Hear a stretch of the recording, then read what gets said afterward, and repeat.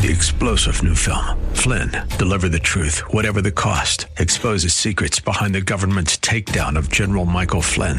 Flynn knew what the intel world had been up to. He ordered the first audit of the use of contractors. This set off alarm bells. He told the truth. He was the most dangerous person for Donald Trump to hire. They had to get rid of Flynn.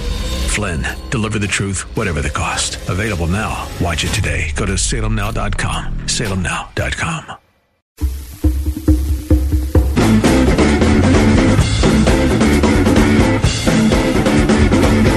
JFK would never stop throwing up. Nope, if JFK came back from the dead and saw what was happening to his party, he'd be heaving all over the place. All the radicals running for president, the anti-American rhetoric, the pandering. Remember, this is the guy who said, ask not what your country can do for you, ask what you can do for your country. I mean, how many Democrats in Washington would want to hear that from somebody running for president right now? In a few minutes, I'm going to play a speech that JFK gave 57 years ago. And you should do yourself a favor and listen to all of it. I'll take up most of our segment. The speech will take up most of the segment when we come back from the break here in a minute or two. It's a speech he gave at Rice University back in 1962. And when he said America would beat the Soviets to the moon, and he said we'd do it before the end of the decade. In case you've missed it, the 50th anniversary of the first man on the moon is this Saturday, which means that exactly 50 years ago today, and at this minute actually, they were on their way to the moon, and the entire country was talking about it and rooting for them. Vietnam wasn't a really big story yet.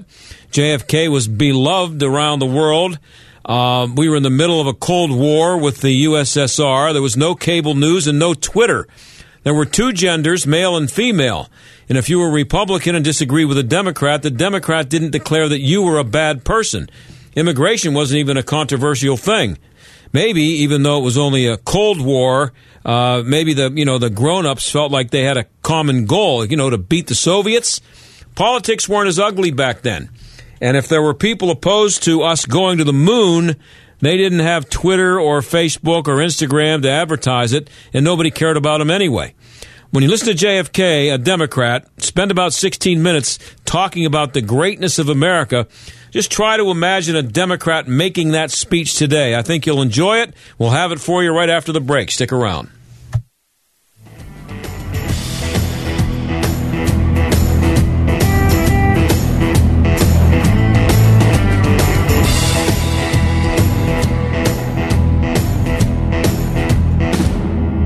I'm here with Miracle League of Moon's Mike McGoolick. Mike, I understand donations have slowed a little bit. How's progress? A lot of progress since we last talked. Obviously, it's never as quick as you want it to be, but we're happy with where we're going to be coming into the summer. You've broken ground on the field house. Foundations are going in, but the playground's been delayed. What's the plan? We'll continue to fundraise. We have a lot of great support. The community likes the project, so we're confident we'll get there in time to have the playground up for next year. And remember, every dollar you give today goes directly to fund the building of this state-of-the-art field for the kids with special needs. It'll be updated with ramping systems and different things so that individuals that have problems with their mobility will be able to get to the same spots that everyone else easily can get to. Help keep the project on track. Visit miraclesinmoon.org with your donation today. Mike, as always, wish you good luck with this project. We'll be following it, and you keep us updated, okay? I will. Thanks for all the support, and Pittsburgh, thanks for helping. Give now at miraclesinmoon.org/donate. Sponsored by Robinson Town Center, a Zamias Properties entity.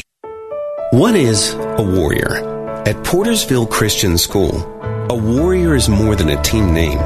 Here, at their fully accredited K through 12th grade Christian school, just 15 minutes north of Cranberry, a warrior is taught to serve, to passionately model the love of Christ toward neighbor, community, and world.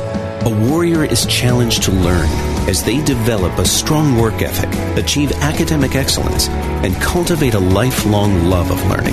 And a warrior is trained to lead through Christian character and integrity so they can impact the world for Christ by their example wherever God calls them. So, are you a warrior? Discover Portersville Christian School, a fully accredited K through 12th grade Christian school just 15 minutes north of Cranberry, where warriors are made. At ourpcs.org. That's OURPCS.org. This is the John Steigerwald Show on AM 1250. The Answer. Earlier today, I was looking for some ideas to use in the show about the 50th anniversary of a man walking on the moon, our man walking on the moon, which is Saturday, and I came across this speech by John F. Kennedy. I decided to listen to the whole thing. It was in 1962 at Rice University, and after listening to it, instead of taking clips from it, I decided to do something that doesn't happen in radio very often. With all the ugliness in politics today, I just thought it would make you feel good to hear this, all of it. And if it doesn't give you chills, you're probably a Democrat. I am delighted to be here, and I'm particularly delighted to be here on this occasion. We meet at a college noted for knowledge, in a city noted for progress, in a state noted for strength, and we stand in need of all three. For we meet in an hour of change and challenge, in a decade of hope and fear, in an age of both knowledge and ignorance. The greater our knowledge increases, the greater our ignorance unfolds. Despite the striking fact that most of the scientists that the world has ever known are alive and working today, despite the fact that this nation's own scientific manpower is doubling every 12 years in a rate of growth more than 3 times that of our population as a whole. Despite that, the vast stretches of the unknown and the unanswered and the unfinished still far outstrip our collective comprehension. No man can fully grasp how far and how fast we have come. But condense, if you will, the 50,000 years of man's recorded history in a time span of but a half a century. Stated in these terms, we know very little about the first 40 years, except at the end of them, advanced man had learned to use the skins of animals to cover them. Then about 10 years ago, under this standard, man emerged from his caves to construct other kinds of shelter. Only 5 years ago, man learned to write and use a cart with wheels. Christianity began less than 2 years ago. The printing press came this year. And then less than 2 months ago, during this whole 50-year span of human history, the steam engine provided a new source of power. Newton explored the meaning of gravity. Last month, electric lights and telephones and automobiles and airplanes became available. Only last week did we develop penicillin and television and nuclear power. And now, if America's new spacecraft succeeds in reaching Venus, we will have literally reached the stars before midnight tonight. This is a breathtaking pace, and such a pace cannot help but create new ills as it dispels old. New ignorance, new problems, new dangers. Surely the opening vistas of space promise high costs and hardships, as well as high reward. So it is not surprising that some would have us stay where we are a little longer, to rest, to wait. But this city of Houston, this state of Texas, this country of the United States was not built by those who waited and rested and wished to look behind them.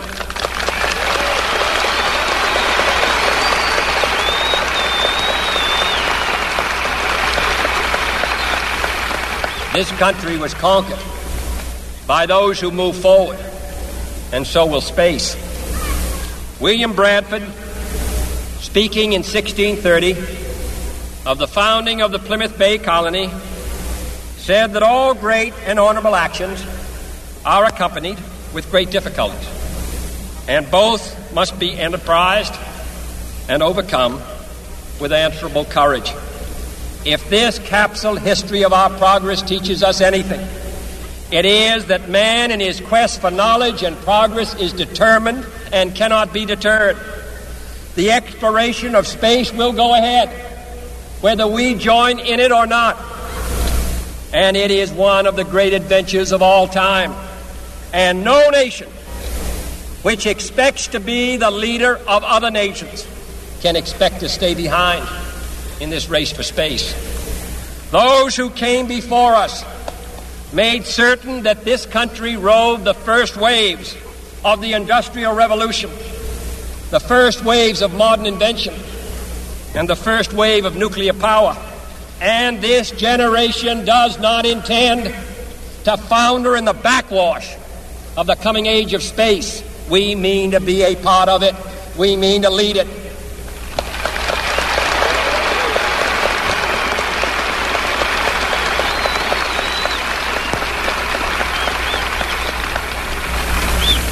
For the eyes of the world now look into space, to the moon, and to the planets beyond.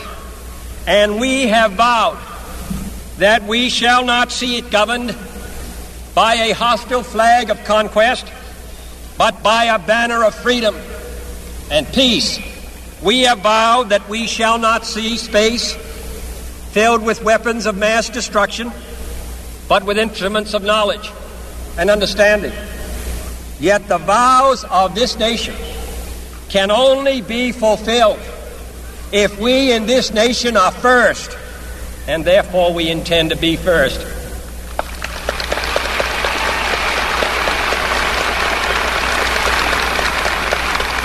In short, our leadership in science and industry, our hopes for peace and security, our obligations to ourselves as well as others, all require us to make this effort, to solve these mysteries, to solve them for the good of all men, and to become the world's leading spacefaring nation.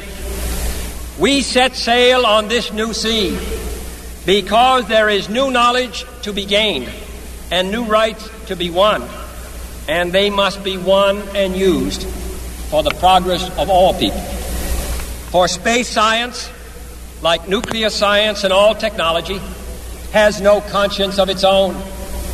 Whether it will become a force for good or ill depends on man. And only if the United States occupies a position of preeminence can we help decide whether this new ocean will be a sea of peace or a new terrifying theater of war. I do not say that we should or will go unprotected against the hostile misuse of space any more than we go unprotected against the hostile use of land or sea. But I do say that space can be explored and mastered without feeding the fires of war, without repeating the mistakes that man has made in extending his writ around this globe of ours. There is no strife, no prejudice, no national conflict in outer space as yet. Its hazards are hostile to us all. Its conquest deserves the best of all mankind, and its opportunity for peaceful cooperation may never come again. But why, some say, the moon? Why choose this as our goal? And they may well ask, why climb the highest mountain? Why, 35 years ago, fly the Atlantic? Why does Rice play Texas? We choose to go to the moon. We choose to go to the moon.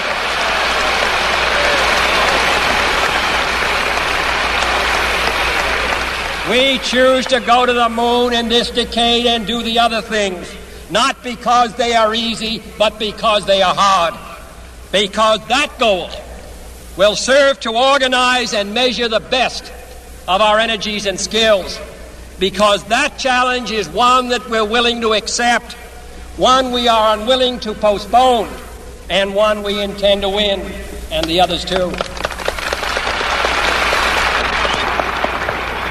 It is for these reasons that I regard the decision last year to shift our efforts in space from low to high gear as among the most important decisions that will be made during my incumbency in the office of the presidency. In the last 24 hours, we have seen facilities now being created for the greatest and most complex exploration in man's history. We have felt the ground shake and the air shattered by the testing of a Saturn C-1 booster rocket, many times as powerful as the Atlas which launched John Glenn, generating power equivalents to 10,000 automobiles with their accelerator on the floor. We have seen the site where 5 F-1 rocket engines, each one as powerful as all 8 engines of the Saturn combined, will be clustered together to make the advanced Saturn missile, assembled in a new building to be built at Cape Canaveral, as tall as a 48-story structure, as wide as a city block, and as long as 2 lengths of this field. Within these last 19 months, at least 45 satellites have circled the Earth. Some 40 of them were made in the United States of America, and they were far more sophisticated and supplied far more knowledge to the people of the world than those of the Soviet Union. The Mariner spacecraft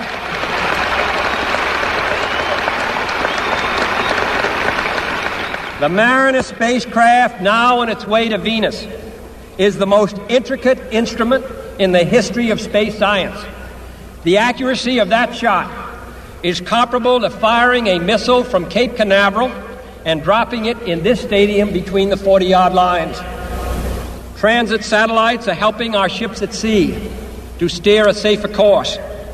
Tireless satellites have given us unprecedented warnings of hurricanes and storms, and will do the same for forest fires and icebergs.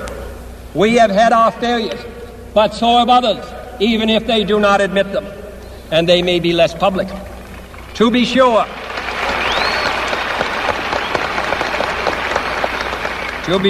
we are behind, and will be behind for some time in manned flight.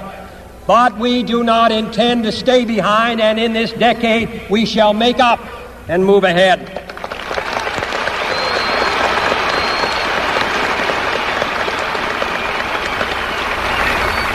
The growth of our science and education will be enriched by new knowledge of our universe and environment, by new techniques of learning and mapping and observation, by new tools and computers for industry, medicine, and the home as well as the school.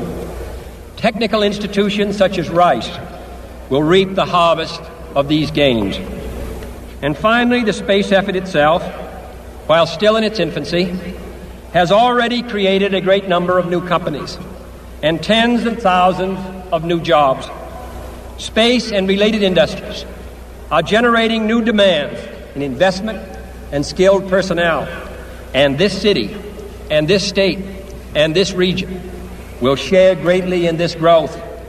What was once the furthest outpost on the old frontier of the West will be the furthest outpost on the new frontier of science and space. Houston,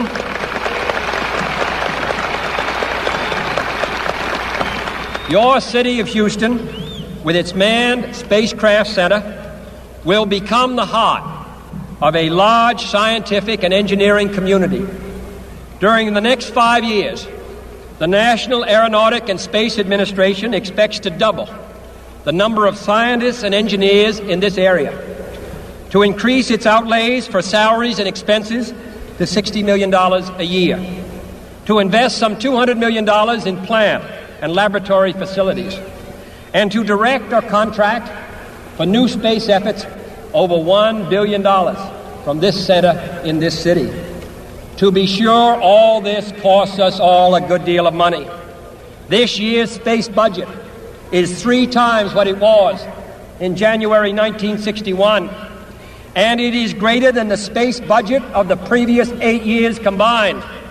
That budget now stands at $5.4 billion a year, a staggering sum, though somewhat less than we pay for cigarettes and cigars every year. Space expenditures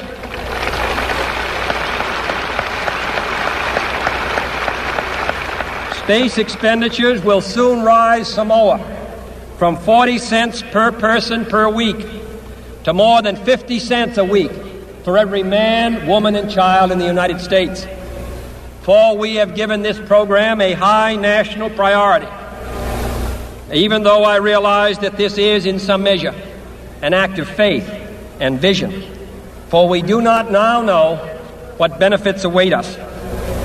But if I were to say, my fellow citizens, that we shall send to the moon 240,000 miles away from the control station in Houston a giant rocket more than 300 feet tall, the length of this football field, made of new metal alloys, some of which have not yet been invented, capable of standing heat and stresses several times more than have ever been experienced, fitted together with a precision better than the finest watch, carrying all the equipment needed for propulsion, guidance, control, communications, food, and survival on an untried mission to an unknown celestial body, and then return it safely to Earth, re-entering the atmosphere at speeds of over 25,000 miles per hour, causing heat about half that on the temperature of the sun, almost as hot as it is here today,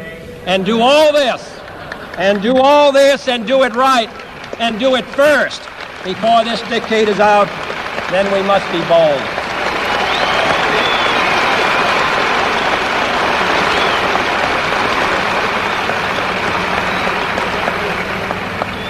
I'm the one who's doing all the work, so we just want you to stay cool for a minute. However, I think we're going to do it. And I think that we must pay what needs to be paid. I don't think we ought to waste any money, but I think we ought to do the job. And this will be done in the decade of the 60s. It may be done while some of you are still here at school at this college and university. It will be done during the terms of office of some of the people who sit here on this platform. But it will be done. And it will be done before the end of this decade. And I am delighted that this university is playing a part in putting a man on the moon as part of a great national effort of the United States of America.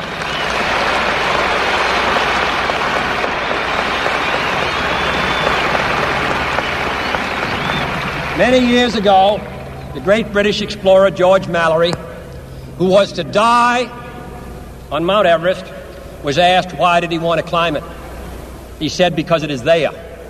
Well, space is there, and we're going to climb it. And the moon and the planets are there. And new hopes for knowledge and peace are there. And therefore, as we set sail, we ask God's blessing on the most hazardous and dangerous and greatest adventure on which man has ever embarked. Thank you. Yeah, that's a pretty good speech. Sorry. That is just ridiculously well written and perfectly delivered. And if you really want to get an appreciation for it, you check it out on YouTube and watch him deliver it. No teleprompter. Now, he's reading from a script, but he's making a lot of eye contact. You just don't see that anymore. And I'm sorry, but if that, as I said before I ran the speech, if that speech doesn't give you chills, you're probably a Democrat. When we come back, speaking of the Democrats, they got their $15 federal minimum wage passed today in the House, and we are going to hear from a guy who's going to tell you that that's not a very good idea. Stick around.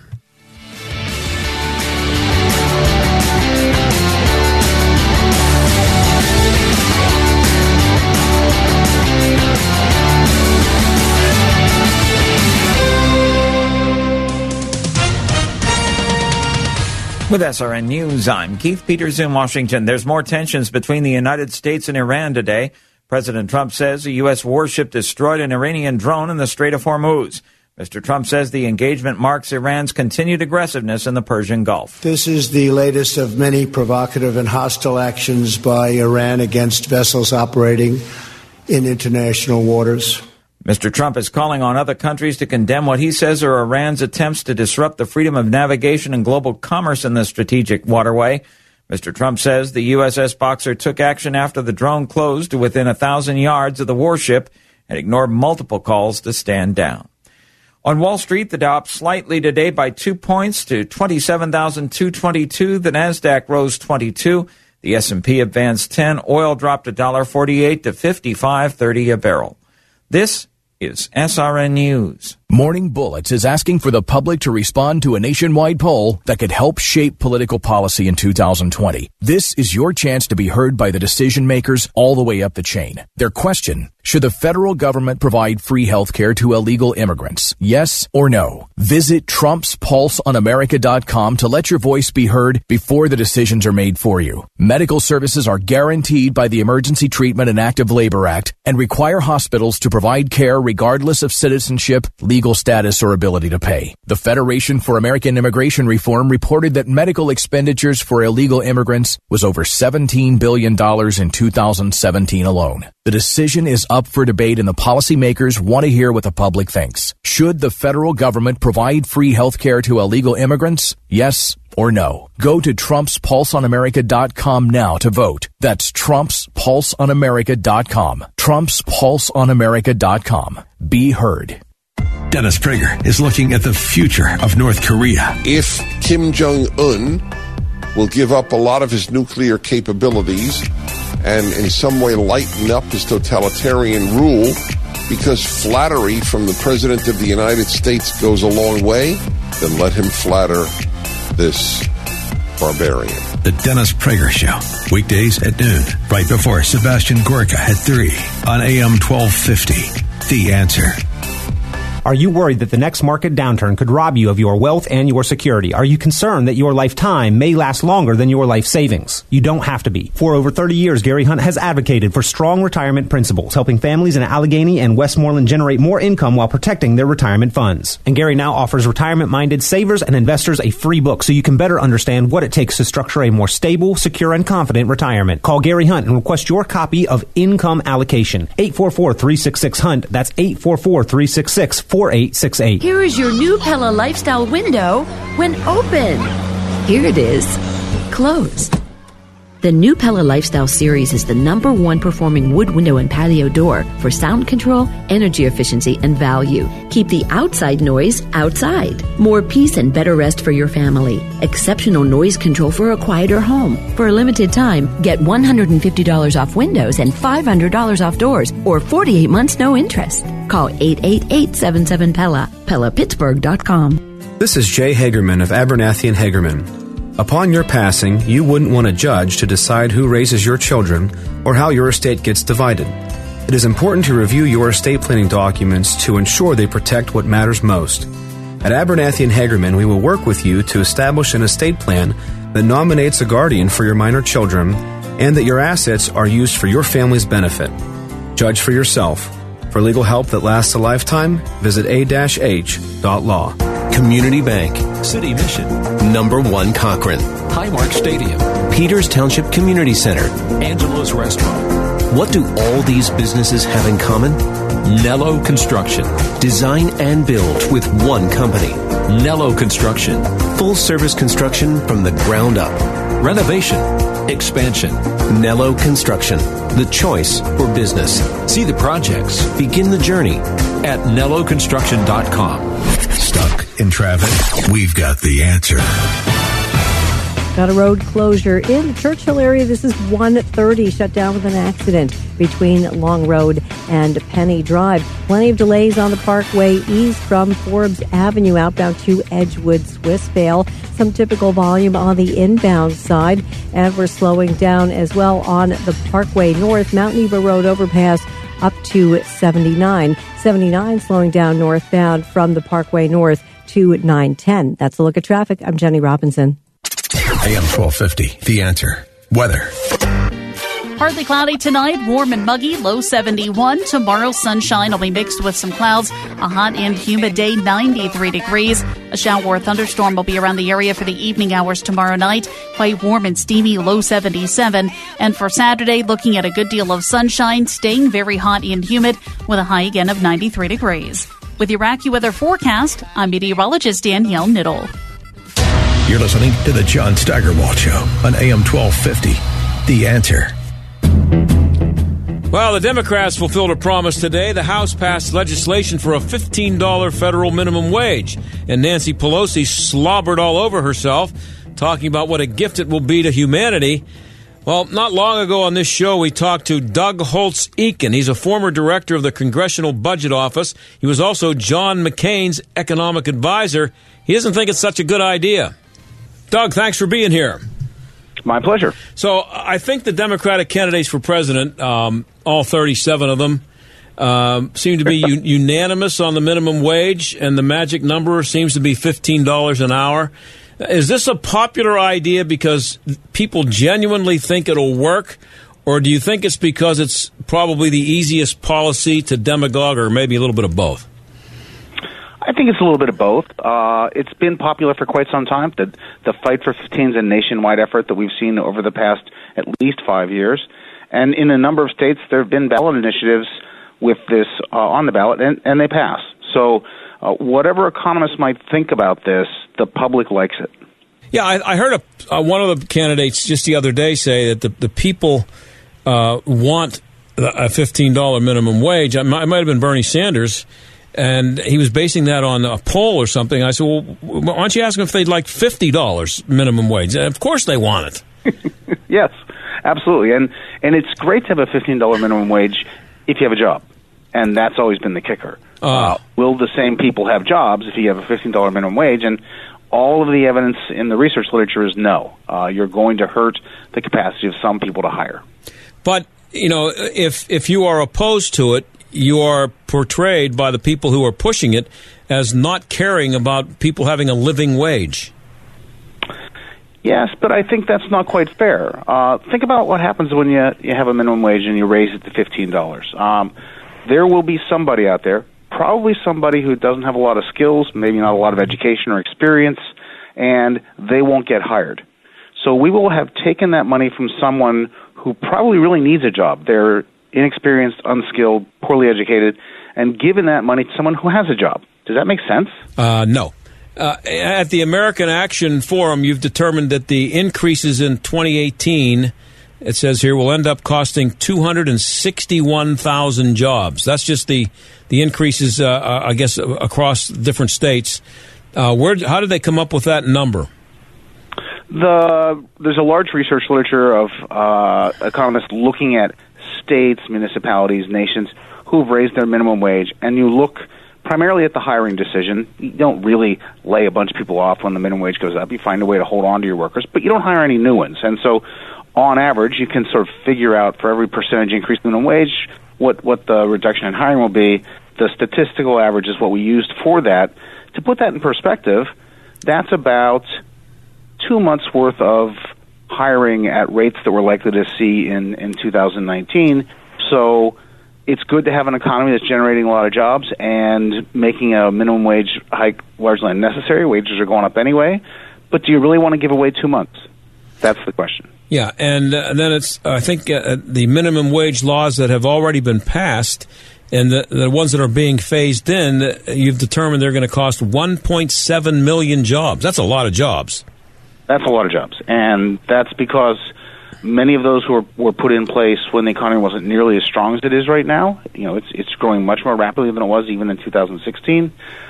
Many of them were put in place in places like Seattle and Washington, D.C., and other large municipal areas where what will happen is businesses will just move outside the city borders and do the hiring there. And so you get much more dramatic effects at those local levels. I think that happened in Seattle. I just saw a story the other day that somebody did a study just on Seattle, and the minimum wage increase just killed them. There's been one of the interesting things about the Seattle experience is they actually passed the law, and they also funded the University of Washington, which is in Seattle, to study what happened. And the bad news is when they did study it, they concluded that it did hurt employment. And for those people who were actually in Seattle, they didn't make as much money with the minimum wage increase because they cut back their hours. So you've got less jobs, and for the people having jobs, you got less in the way of income. And you know what annoys me is that the people who are pushing this, and I'm talking about the politicians, the ones who are out front, and in this case, because of where we are in politics, it's the Democratic candidates. I don't think Bernie Sanders has ever run a popsicle stand, and I don't know that he could. It's a fair criticism. That's true across the board in politics, making promises that you don't really understand the significance of. To me, it's not an interesting question to say, would you like to be paid more?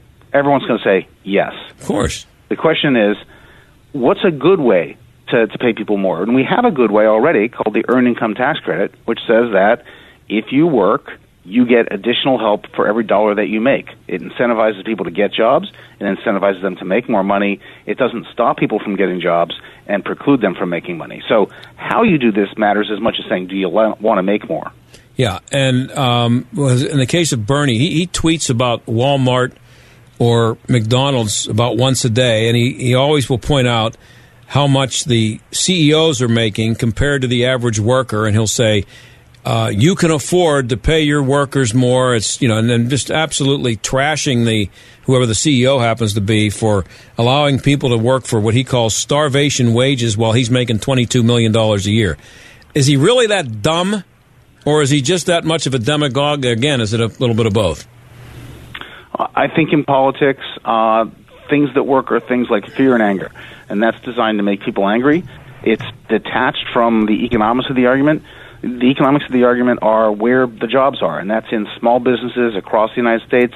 Many of those McDonald's are franchises. They make their own decisions about who to hire and how to handle their employees, and that's where people will or will not get jobs, and it doesn't really matter what the sort of language is about these large, rich people, and that's not going to matter. And I had somebody tell me just the other day during a discussion about minimum wage, he said, I went to McDonald's just a little while ago, and I ordered everything at a kiosk. Well, that's what happens if you get it really badly out of line. I mean, businesses who have been thinking about modernizing, thinking about automating, thinking about doing something different, they say, okay, this is the time to do it. When was the last time you talked to a bank teller? When was the last time you talked to an airline reservation clerk? When did you last time you talk to someone at a fast food restaurant? That just accelerates that, and those are the people most likely to be hurt. Those who work in eating and drinking places, retail sales, typically characterized by lesser skills, lower education, less experience. And I thought it was interesting. And the one crowd that's really badly been hurt, I mean, just to complete that thought, teenagers. Teenagers used to be able to get jobs, and it's just almost impossible now. And it's also, I think it's also just based anecdotally anyway, from my own experience, I think it's also hard to find teenagers who want a job. I hate to say that. I mean, there's a little bit of both going on with that. I've had two of those. I understand the sentiment. Yeah. Well, I had a guy probably 15 years ago. He had a supermarket. It was not a big chain, but he had a nice store. And this was 15, 20 years ago. He told me, he said, I can't find anybody to work. And he said, when I find a kid to work, and he's supposed to be here at 4, they show up at 20 after. And they don't get it. They don't understand it. That's not how it works. And they don't understand why I'm upset. He's only 15 minutes late. And they went out of business. So, I mean, I don't know if that's why, but I always think of that when I think about teenagers getting jobs. I worked in a supermarket when I was a kid, and I made $1.25 an hour. That was 100 years ago, but that was higher than the minimum wage back then.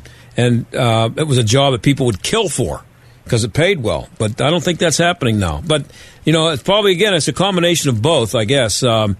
I thought it was interesting that 75% of the jobs that, according to the American Action Forum, according to them, that 75% of them will be lost in New York and California, where the Democrats, they could run Bernie's wife for president and she'd win.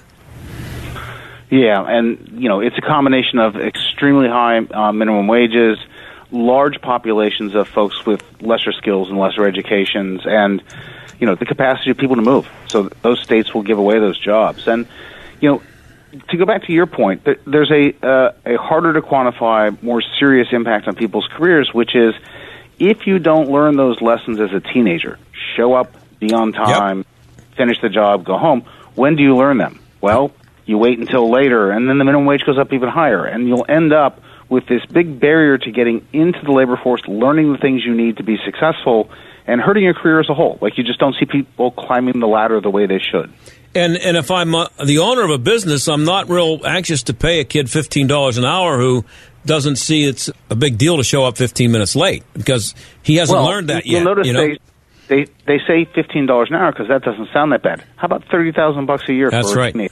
That's right. I say it all the time. I say it all the time. I said nobody's paying anybody $30,000 a year to flip hamburgers. It's just not going to happen. Now they'll say, well, that's not just one person, but it's still $30,000 a year. If you pay two kids $15 an hour and they each worth $20, you're still paying $30,000 a year for a hamburger flipper. And yeah. And what do you think it's going to cost to automate flipping the hamburgers? Not much. And, you know, that's the realistic choice facing a lot of business owners, and so you don't just lose some jobs, you lose a whole category of jobs. We're talking to Doug Holtz-Eakin. He's the president of the American Action Forum. California went for an 8% increase from 725 to, not 8%, 87% increase from 725 to $15 an hour. Is that about as drastic as it gets?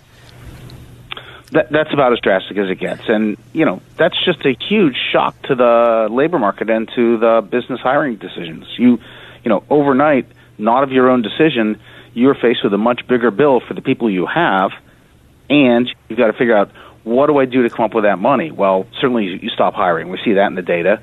You see pressure on prices, right? You're going to have to say, well, I hate to do this, but going to have to raise prices for my stuff. Probably can't get away with that entirely. That means you start skimping on the other things you need to put into your business. You don't have a choice about your taxes, so that's out, but you got to pay your rent. Maybe you don't actually, buy new equipment. You pass up a cycle. Now you're not as good a business. Chances of failure, much larger. Those jobs are gone entirely if you fail. The dynamics are very important, and people miss that when they just look at the snapshot that says that's a well-deserving person who we should pay $15 an hour. Yeah, and 87% from $7.25 to $15, you just doubled your labor costs. Not yours, somebody else's if you pass the law. What does Bernie Sanders care? You can do a lot of things, but you won't double labor productivity overnight, so how are you going to manage that? That's a big, big economic hit. And the projection that California will lose 1.2 million jobs by 2025. Is that directly as a result of the minimum wage increase? That's projections according to the American Action Forum. That's using the historical evidence on what happens when you raise the minimum wage and applying it to the California business environment. How many workers do they have? What's the skills and what's the raise in the minimum wage? So is that exactly right? Of course not. But it tells you the magnitude of the kind of impact that this can have. But, Doug, here's the thing, though. This all seems so obvious to me. And if you take but you have to take the emotion out of it, I guess, in order to see how obvious it actually is. So they're going to be making this argument from now till 2020. They'll be making it forever, actually. What is the argument that they make I'm sure that there's some of them out there who are actually genuinely believe that the minimum wage can be raised and it will be good for everybody. What is it that makes them think it will work? And has it ever worked anywhere before? It's never worked. I can't honestly answer what they believe will make it work, because here's the important insight. If you and I get together and decide we're going to raise the minimum wage to $15 an hour, there's no more money than there was before. It's the same money. It's not like we magically also created the money to pay it. So you're going to have to take it from someone else. So this is, in the end, fundamentally a question of who am I going to rob to raise the $15 an hour?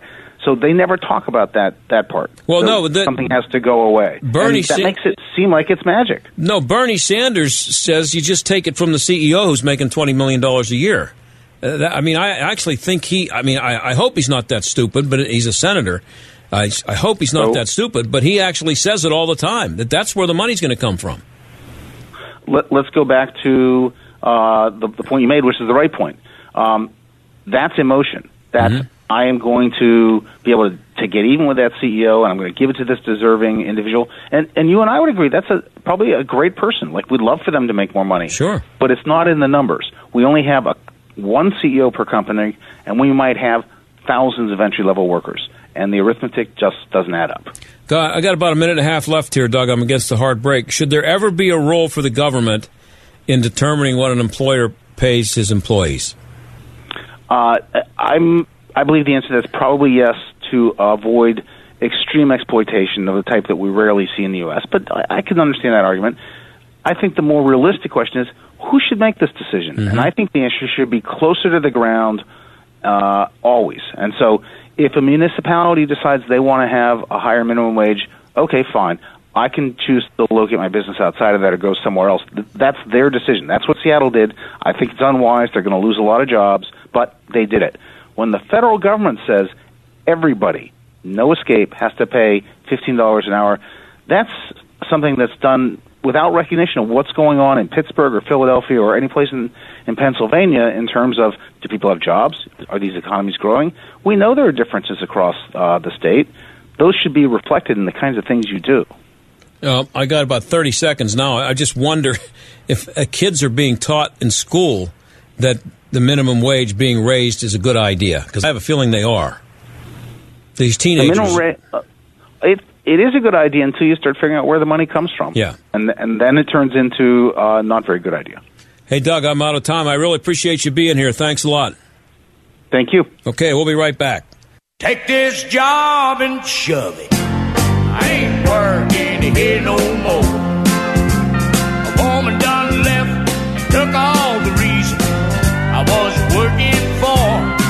We're talking to Rocky Blyer. He's involved with the Miracle League of Moon Township and the construction of a Miracle League athletic field. The fields are designed to make it possible for kids with special needs to play sports. Every child, no matter what the situation, deserves a chance to be able to play, to compete, and have a place that's safe, takes care of needs, that's organized. This will be the fourth Miracle League field that will be built. Now we got 4 places to be able to travel, so it broadens the whole interest of sports. It's just terrific for a community to do that. There's a buddy system I thought was pretty impressive. What's that all about? Kids with special needs have a buddy, a child who's in school. It's like having an older brother or sister involved with you. So it's really good, and that everybody has human dignity of being able to participate. The website is miraclesinmoon.org. Check it out, and let's help make this dream a reality. Hey, Rocky, thanks, and we'll be talking to you again about this project. Appreciate you coming on to talk about it. Thank you for having me. All right, man. Take it easy. Thanks. Rocky Blyer, and we'll be right back. You watch what you eat.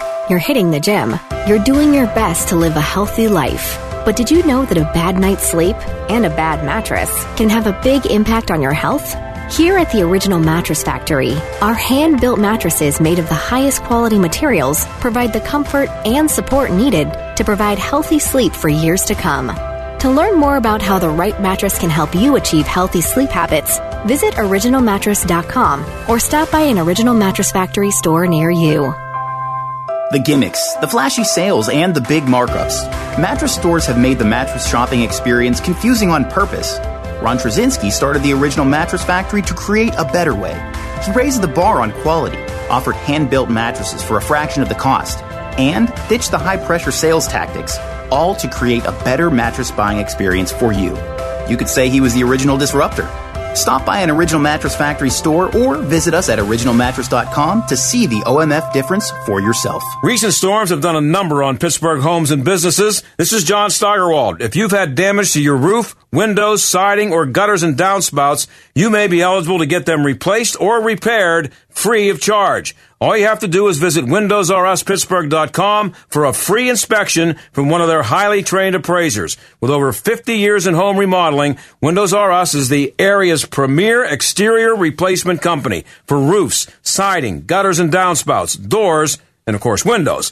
If damage isn't your issue and you just want something new, you'll love their no-pressure approach, no hidden fees, and one of the fastest turnaround times in the industry. Why pay twice as much with other companies? Visit the area's premier exterior replacement company at WindowsRUsPittsburgh.com. Mention STAG for an additional 10% off at WindowsRUsPittsburgh.com. That's WindowsRUsPittsburgh.com. Windows R Us, proud sponsor of the Jerk of the Week, heard every Friday right here on the John Steigerwald Show. WindowsRUsPittsburgh.com. Did you buy into the timeshare lies? I can tell you that I had a 4-year experience with a timeshare corporation who did nothing but lie to me. That swapping locations was easy? They made this sound that this would be a really good deal.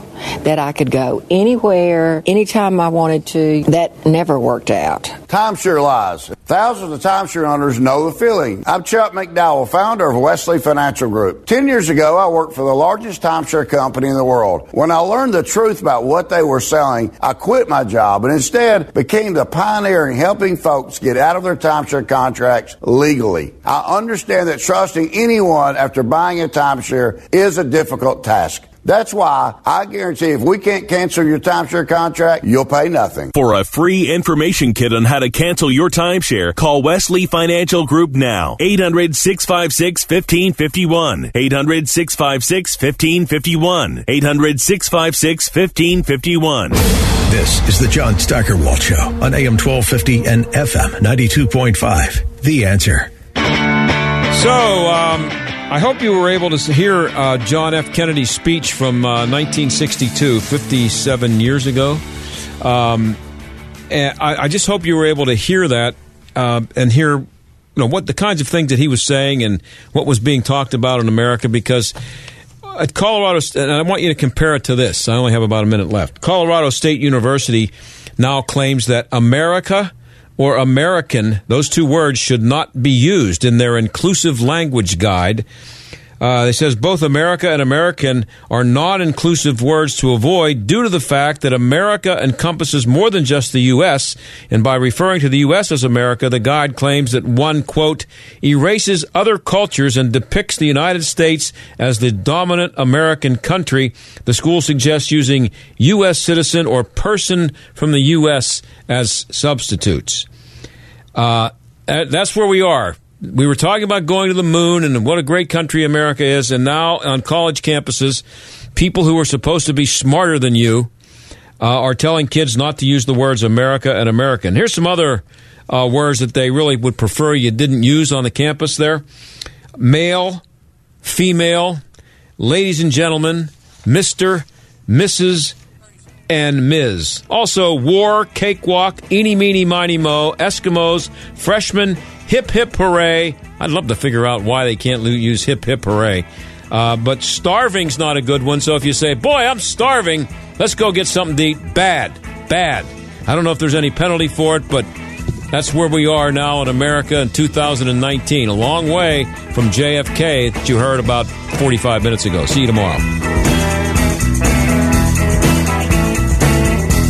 The John Steigerwald Show is a production of AM 1250 The Answer and Salem Media Group. 3-star General Michael J. Flynn, head of the Pentagon Intelligence Agency, knew all the government's dirty secrets. He was one of the most respected generals in the military. Flynn knew what the intel world had been up to. He understood its funding. He ordered the first audit of the use of contractors. This set off alarm bells. The explosive new documentary, Flynn, Deliver the Truth, Whatever the Cost, uncovers the facts behind this scandal. Flynn told the truth. He was the most dangerous person for Donald Trump to hire. I find out the worst enemy that I'm going to face in my life is right here in America. They took my assessment and they wanted me to change it. And I was like, I'm not changing it. They had to get rid of Flynn. With in-depth interviews, archival footage, and never-before-seen personal records of the man behind the headlines. I just felt like I was drowning. Flynn, Deliver the Truth, Whatever the Cost. Available now. Watch it today. Go to salemnow.com. salemnow.com.